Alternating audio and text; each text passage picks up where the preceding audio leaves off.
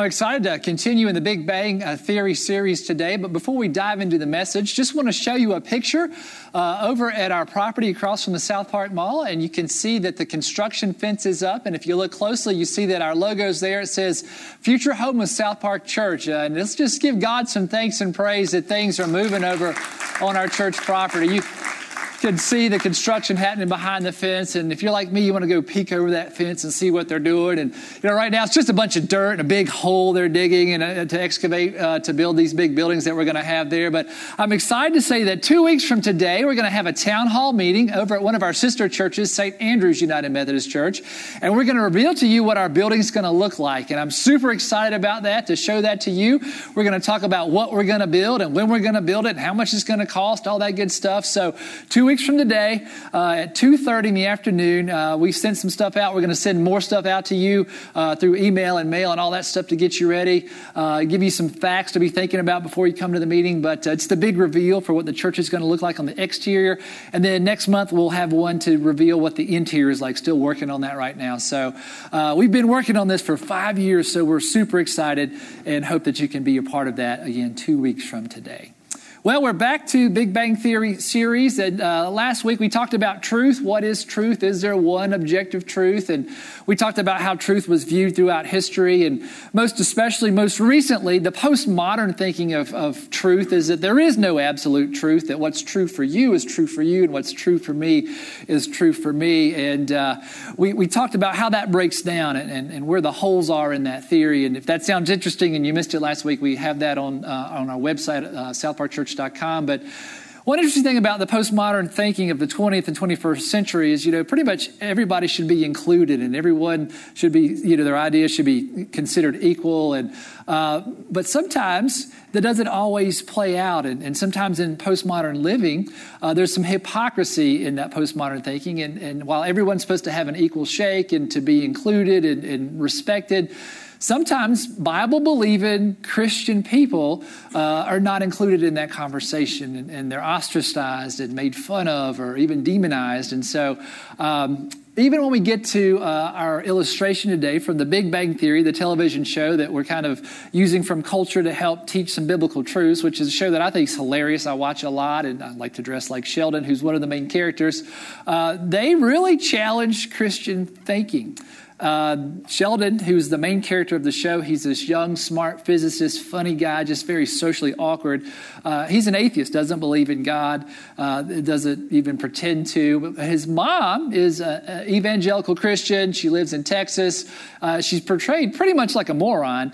And you can tell that some of the writers of the show really are not big fans of faith, especially Christian faith. And so I want to show you a couple of clips from this show and then from another spin-off show from the Big Bang Theory called Young Sheldon. It chronicles Sheldon when he was a child, that just show that there's some folks in the world who really doubt faith is something that we should honor. In fact, it should be something that should be ridiculed. So for this first clip, Sheldon and his three buddies they're super geeks, and they want to be the first to see the new Star Wars movie that's coming out, and they're trying to get tickets, and the tickets go on sale before they knew they were going to go on sale, so they're in a panic, and they're trying to figure out how they can get these hot tickets, and just see what Sheldon does. Very interesting.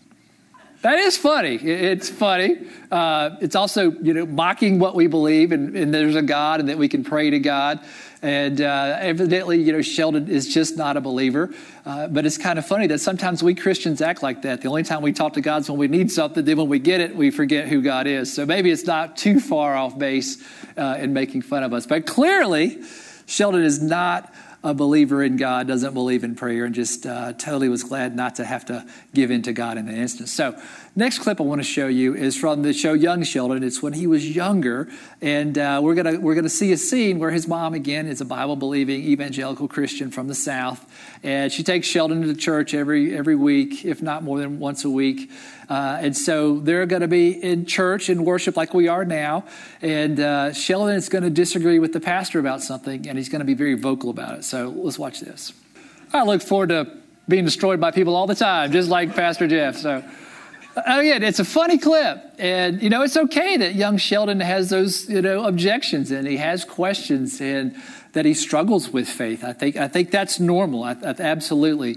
But of course, the pastor, the Southern pastor, is made to kind of be like a fool in this show, which I don't really appreciate. But anyway, I think sometimes in our culture, Christianity, people who believe in Jesus, believe in God, are not always seen as being intellectual. It seems as foolish. And so sometimes we're made fun of. And so I don't know, but maybe in your life, have you ever felt mocked for your faith? You ever said to someone, you're going to church, you're doing something like, and it's kind of like the passive aggressive, you must be an idiot. They're just not saying that out loud, or an eye roll, or just, maybe it's watching television sometimes or movies where oftentimes Christians are really displayed as backward hicks or just, stupid people who don't really understand what the world is all about. Or maybe you don't have faith, but you're interested in faith. You're curious about that, and you like to explore faith, but you're just worried that some people in your circles might just really look down on you because, to have faith, to believe in God that you can't see, ultimately really sounds foolish, and you don't want to look like a fool in front of other people. And yet, hopefully, maybe you're here today, or maybe you're watching, and there's something within you that wants to explore this. And so what we're going to look at today is can our faith be reasonable? Can our faith be something that we can be intellectual Christians, and that wouldn't be an oxymoron? So when the world makes fun of us, or when our friends make fun of us, or other people just don't understand, can we be smart people and believe in God? Can we be Christians and believe in the Bible and have faith and still believe in science and learn from what science teaches us and see that it's not opposed to God? And so how do faith and reason relate to each other? And I believe that faith and reason can come together, and they're not polar opposites or enemies. And so I'd like to explore that with you today. And I hope it can just get us all to start thinking about faith and reason. And is our faith, can it be rational? Are we idiots for believing in something that we can't see? All that sort of thing. So we'll explore that together. And I think it is very relevant as the world looks upon faith in very different ways. So I'd like to start out now with just defining what science is. And so I looked this up in the Oxford Dictionary, and this is what it says, and it's very interesting. Science is the intellectual and practical activity encompassing the systematic study of the structure and behavior of the physical and natural world. Right? So we study the world to see how it works, and we do this through observation and experiment. So we want to intellectually, systematically study the world and the universe to try to find out what it's all about, and we do that through observation and experiment. So Sheldon said that he believes in facts, but not in faith. And so you got to document it. You got to be able to prove it to me. Those sorts of things with science. Now, what I find interesting about science, especially like what Sheldon does and some of his colleagues on this show, they're astrophysicists, they're physicists, theoretical physicists, and a lot of scientists, before they can prove something in an experiment or can observe something, they predict what things will be like in the world or the universe, then they try to prove that they're right. But until they prove that they're right, their theories are really just that. They're theories. They are faith. They believe this has happened. They haven't been able to prove it yet, but they believe that their theories are right. For example, two of the biggest widely accepted theories in science, the Big Bang Theory and evolution, are ultimately believed by lots of people, and they may or may not be right. But at the end of the day, they are theories because no one was there at the beginning to see how the universe was created. No one was back in history when they said the evolution happened. And so ultimately, those are theories, which are kind of like faith, right? So we believe in certain things as Christians. Scientists believe in certain things. Certainly they're informed by reason and they're informed by rational thinking, but a lot of things that people believe are true are theories. In fact, even to be an atheist, to say that there is no God, is a leap of faith because no one can prove that there's not a God.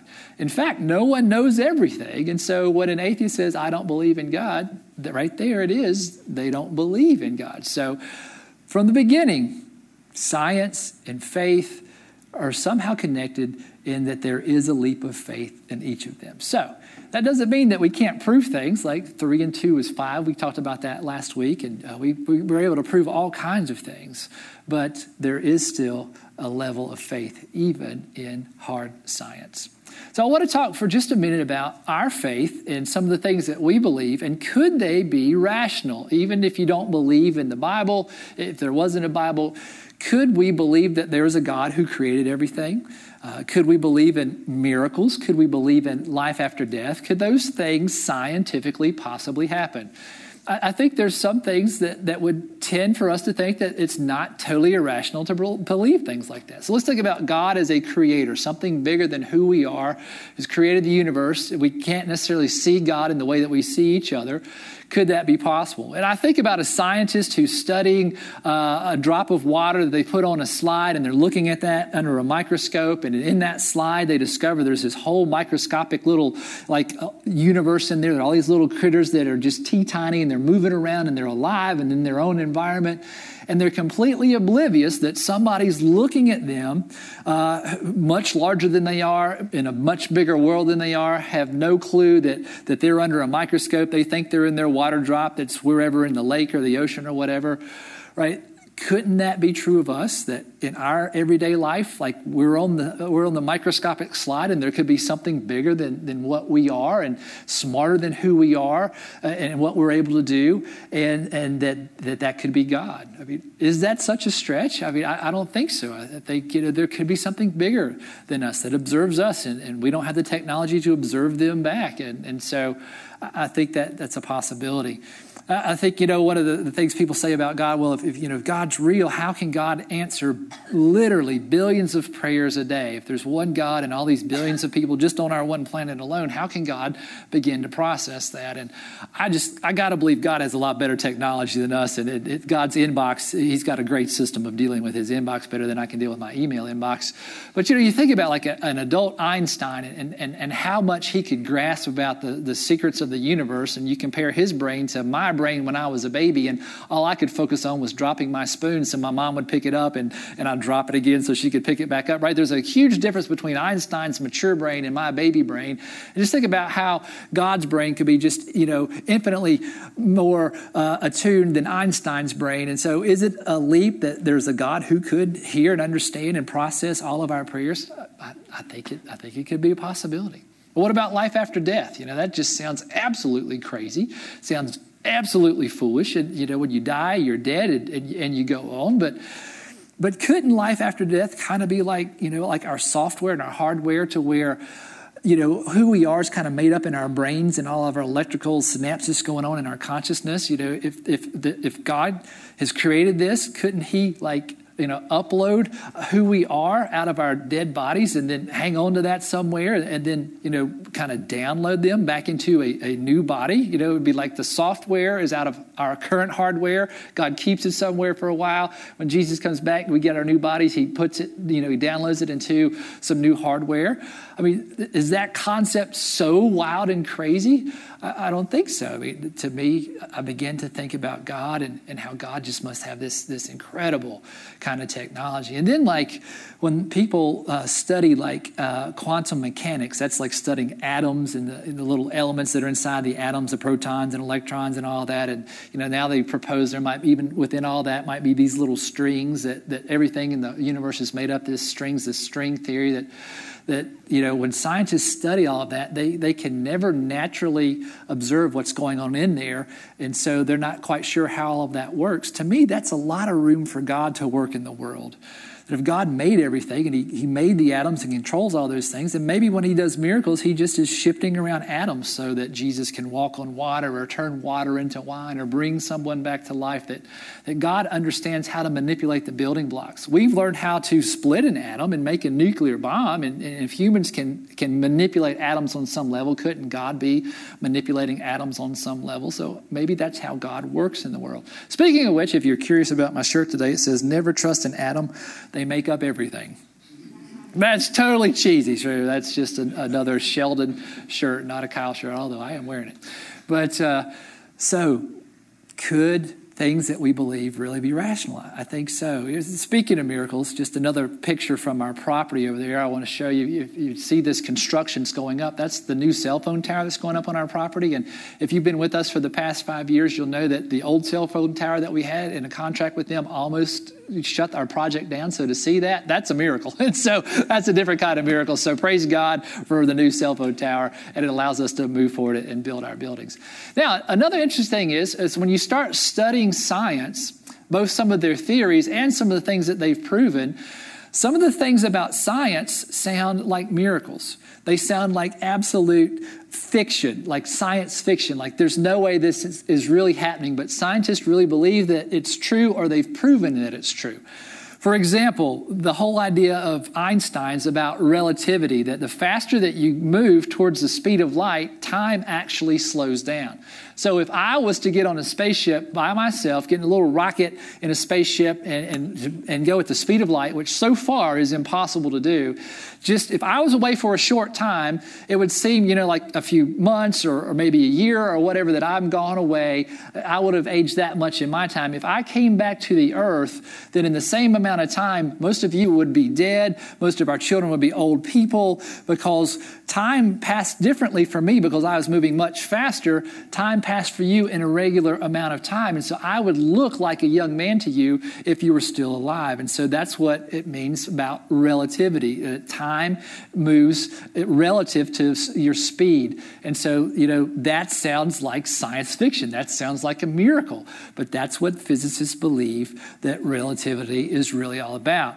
I got another one. I'll tell you a story about a farmer and a barn. The farmer's got a 40-foot-long pole, and he has a 20-foot-long barn, and he wants to put the 40-foot-long pole in the 20-foot-long barn. Could he do that?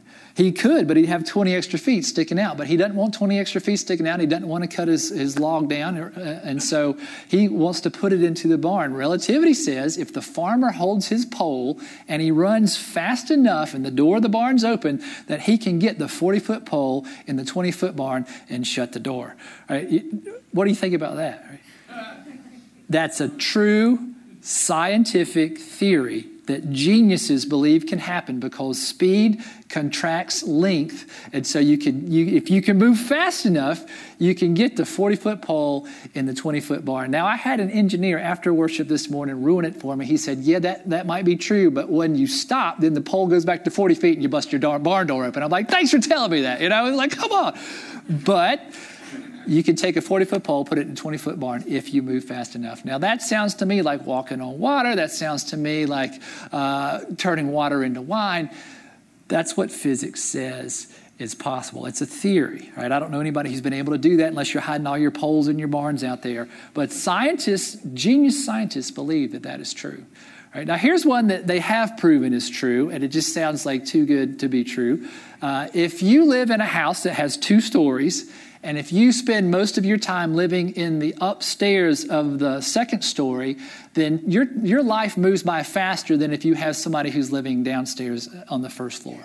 If you work in a skyscraper every week, you go into uptown Charlotte, you're working up on the 30th floor, 40th floor, then your life is moving faster than the person who's living and working on the first floor, because the higher up you are, the faster that time moves. Now, this is a proven fact, and you might be thinking, well, so what? Like, I don't see that in my life, because it's only a matter of nanoseconds. Like, you divide the seconds up, big deal. So what? So there are a few nanoseconds faster than I am. What's the big deal? I know it just sounds completely dorky, but get this.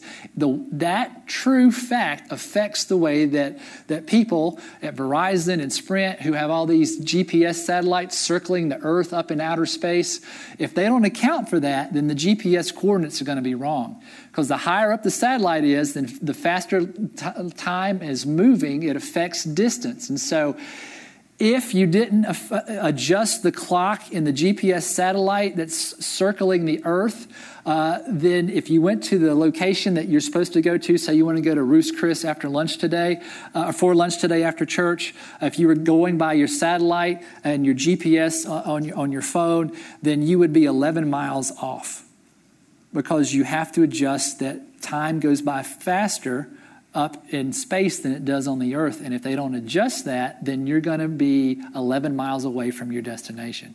If you don't adjust it on the second day, you're going to be 22 miles off. And so time, the higher up you are, the faster you're living, right? So if you're living in the penthouse, you're living a faster life than everybody. And there you have it, right? And that sounds like water into wine. that sounds like Jesus walking on the water. That just can't be true, but it's true. And everybody who has a GPS, you can thank Einstein for that you're not off by 11 miles wherever you go after church today. So are science and faith really so far apart? Maybe not. But then we come to things like the Big Bang Theory and the evolution theory, and they seem so rational and logical. And could that be the way that God created the universe and the earth? It absolutely could be. It might be, might not. Well, what about the book of Genesis? It says God created in so many days. He just spoke it out. Could that be true? It absolutely can be true. But let's look at Genesis for a minute. I've got a slide here from Genesis chapter 1 and Genesis chapter 2. And if you haven't read this in a while, Genesis 1 and Genesis 2 are two different versions of the creation story. And they actually say different things if you look at them. The writer of Genesis 1 has a different style and prose than the writer of Genesis 2. We think these are sources that Moses used when he put the Bible together. But Genesis 1 is very orderly, and it's got the 7 days. And Genesis 2 talks about why God did this and Adam and Eve and the animals and like it's like a story. So like chapter 1's kind of like a history book, and chapter 2 is kind of like a story, like a narrative, like we're in the midst of that. But what's interesting is they have different order of what was created when. And you can see that right there on the screen. Genesis 1, we start out with the light, then the firmament or the sky, dry land, vegetation, the lights. Day 4, that's the sun and the moon. Was the day for God 24-hour day? Probably not, because he didn't create the sun until the 4th day, and an earth day is how much time the earth goes around the sun, all that, or turns around. Anyway, then we get to the birds and the fish, animals and humans, and then God takes the day of rest. But in Genesis 2, he starts with earth and heavens, mist and water. He creates Adam, then the Garden of Eden, then trees, rivers, animals, and then Eve, right? In chapter 1, God creates man and woman at the same time. Here they're kind of spaced out. And so from just a cursory reading, it looks like there's two different orders of creation. Which one is right? Which one is wrong? But a lot of translators say that when it says that God formed the Garden of Eden, or God formed the trees in Genesis chapter 2, that it's been translated incorrectly, that it should have been translated God had formed. So God created man, but before God created man, he had formed the Garden of Eden. He had formed trees. He had formed rivers. And I think that's a legitimate way to translate that. But what I'm trying to say right now is that in the book of Genesis, for those of us who are people of faith, how God created is not as important as that God created, right? God created. How he did it, was it a 24-hour day period? Was it evolution? Was it a Big Bang? God created. There was intention behind it. And more important than the how is the why. Why did God create? God created everything and he made it good. God wanted to be in relationship with people. God wanted people to be in relationship with each other. God wanted people to live life and have life to the full. God wanted us to take care of the planet that God has given us. And so the book of Genesis is not a science book. It's a relationship book. It talks about, yes, God did create, and why did God create? How he created, right? We get kind of the picture, but that's not as important as the why or that God did create. So I want to read another passage of Scripture. This is from the Old Testament, the book of Proverbs. Proverbs is a book, it's called a wisdom book, and it talks about what wisdom is. And this is what Proverbs chapter 3 says. By wisdom, the Lord God laid the earth's foundations. By understanding, he set the heavens in place. By his knowledge, the watery depths were divided and the clouds let drop the dew. So God created with wisdom and understanding and knowledge. So God knew what he was doing. God was smart. God intentionally created the earth. God intentionally created the universe. God intentionally created us. And God had rational thought on this. He had wisdom. He had understanding in things that we cannot understand. So to have faith in a rational God, we can do that, right? And so to recap where we are so far, I know I'm throwing a lot of stuff out there at you. Just three kind of points so far that I think are important for us to notice. The first is that all truth is God's truth. If we can get a 40-foot long pole and a 20-foot long barn, then that's the way God made the universe. That's awesome. Right? If time goes by faster on the second floor than it does on the first floor, and that affects our satellites by 11 miles, that's awesome, right? The more we learn that's true in the universe, the more we learn about how God made the universe, and that's great. And so we shouldn't shy away from science. We shouldn't shy away from rational thinking. We're just trying to understand what God did. And the more that we learn about God, and that's awesome. The whole relativity thing, right? That's the way God made the universe, then that's the way God made the universe. All right, the next thing would be is don't confuse the how with the why, right? This goes back to the book of Genesis and the Big Bang Theory and evolution, right? How God created, that's interesting, right? They're all theories. All of them are theories, but why God created is so much more important. God created with intention, and he created us to be in relationship with God and to be in relationship with each other. That's what faith offers that science doesn't. Science tries to understand how God made the universe. They won't say God in that, but what faith does is it offers why God did that. We have the why answers. Science doesn't look at the why. They just look at the how. And so I think faith and reason go hand in hand because they help us understand the how, and we can help understand the why.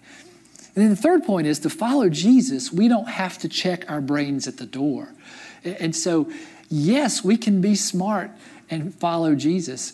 Lots of scientists, brilliant people, believe in Jesus, believed in God. And so when we come to church, it's okay to ask questions. It's okay for young Sheldon to ask questions. We don't have anything to hide. We don't have it all figured out ourselves. We're trying to understand God. And so it's okay to ask questions, and it's okay to use our brains. The founder of our church, John Wesley, said one of the ways that we get to know God is through our reason, through our brains. God gave us brains so we can use them, and we don't have to check them at the door. And we can question things that we think might sound harmful or hurtful. And so we can come together and we can hold faith and knowledge together and be smart about it and also have faith. Now, having said all of that, at the end of the day, we still, if we believe in God, if we believe in Jesus, we can think rationally about it, we can be smart about it. At some point, we still have to take a leap of faith that we can't prove to anybody. Just like an atheist can't prove there's no God, we can't prove that Jesus is who he says he is and that he does what he says he will do. Right? Jesus said he's the Son of God, God himself, and that he came into the earth to save us from our wrongdoing, from the guilt and shame that we carry around, from death, eternal death, and to save us from hell, which is separation from each other and separation from God, living in right relationship. So Jesus says, I'm Son of God, I'm God. I've come to save you from wrongdoing, guilt, shame. I've come to save you from death and separation. And I came to save you for relationships and living life to the full now and forever into eternity.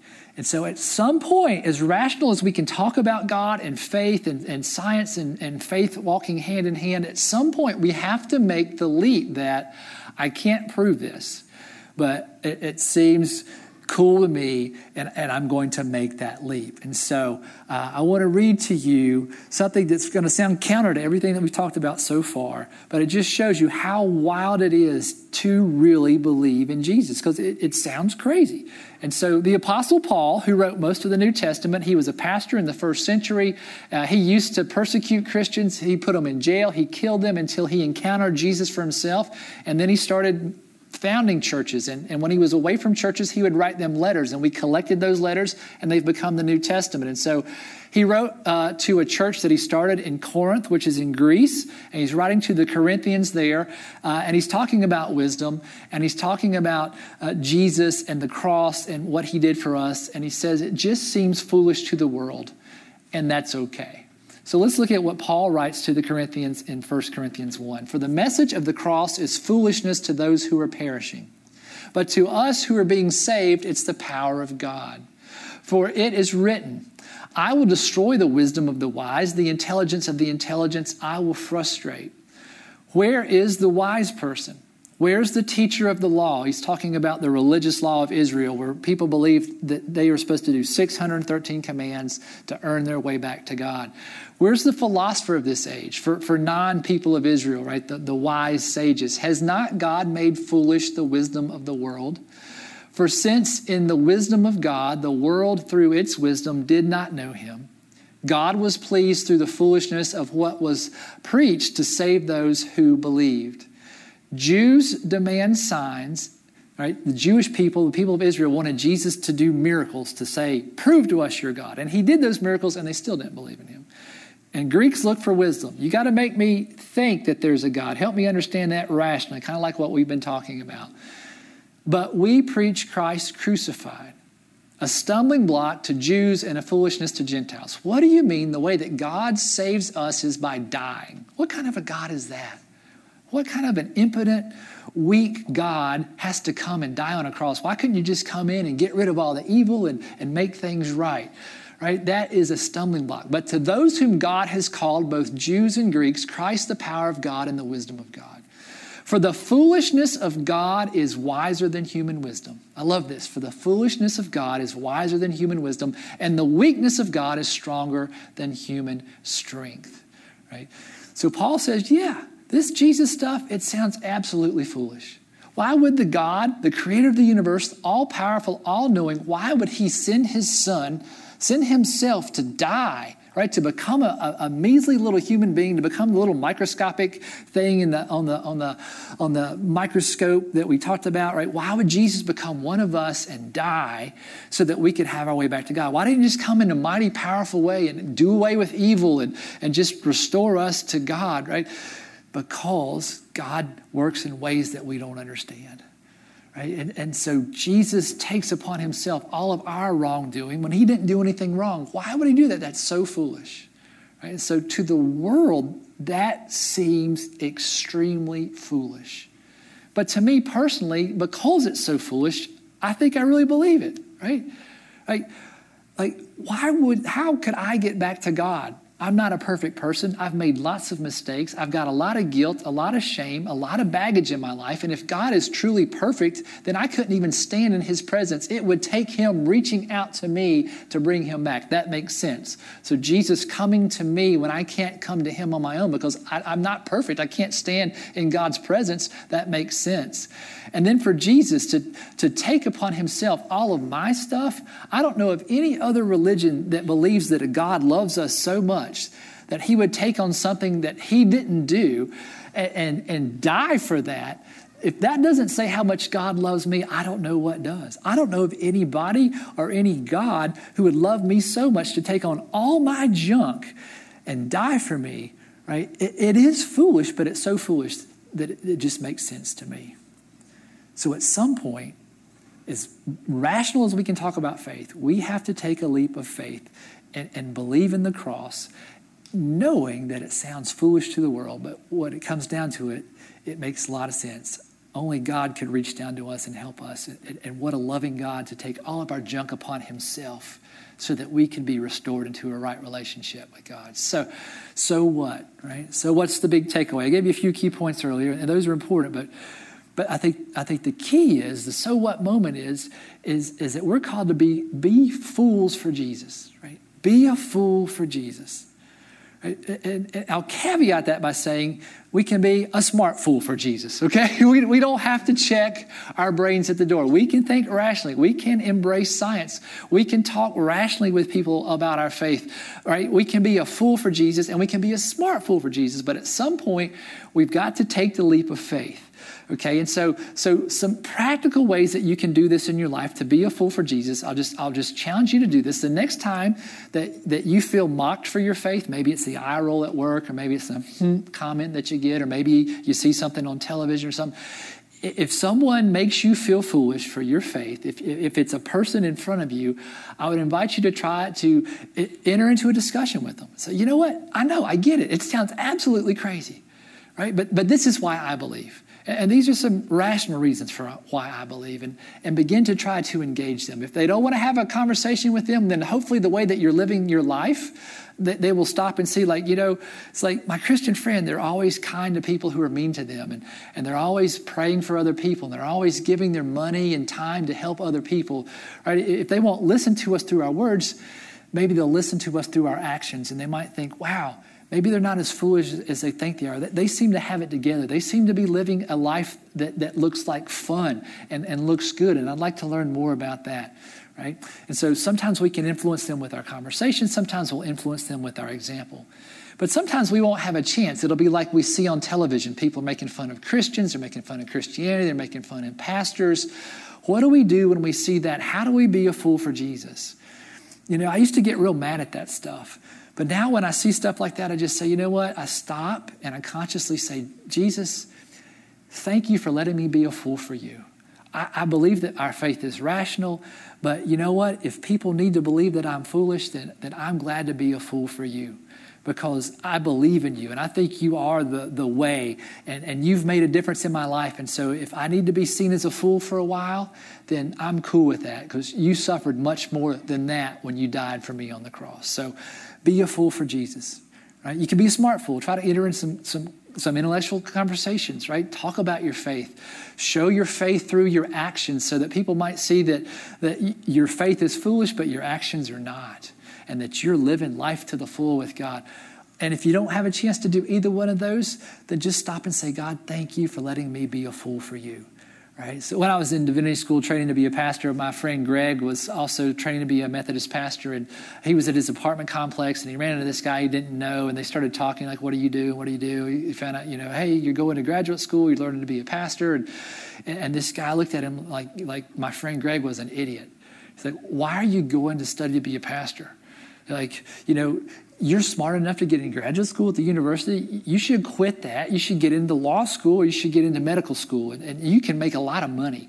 And you can do a lot of good things for our community. How dare you waste your time and your money and your intellect choosing to be a pastor? So not only did he think that my friend Greg was a fool for believing in Jesus, but he thought he was the fool of all fools for giving his life to this Jesus and pursuing a ministry career. And he just couldn't let it go. Like, you're a complete idiot. You need to go to medical school. You need to go to law school, which are, great things. So my friend Greg was telling me about this, and I just was getting mad. And I'm like, take me to meet your friend, man. We need to talk to this guy, and like 2 ministers are going to beat up somebody, right? And so it's like, but I was mad, and so, looking back on that now, if I could go back, 20 plus years and tell myself back then, you know what? It's okay. Be a fool for Jesus. If anything, you should go, Kyle, you and Greg should go hang out at the apartment complex.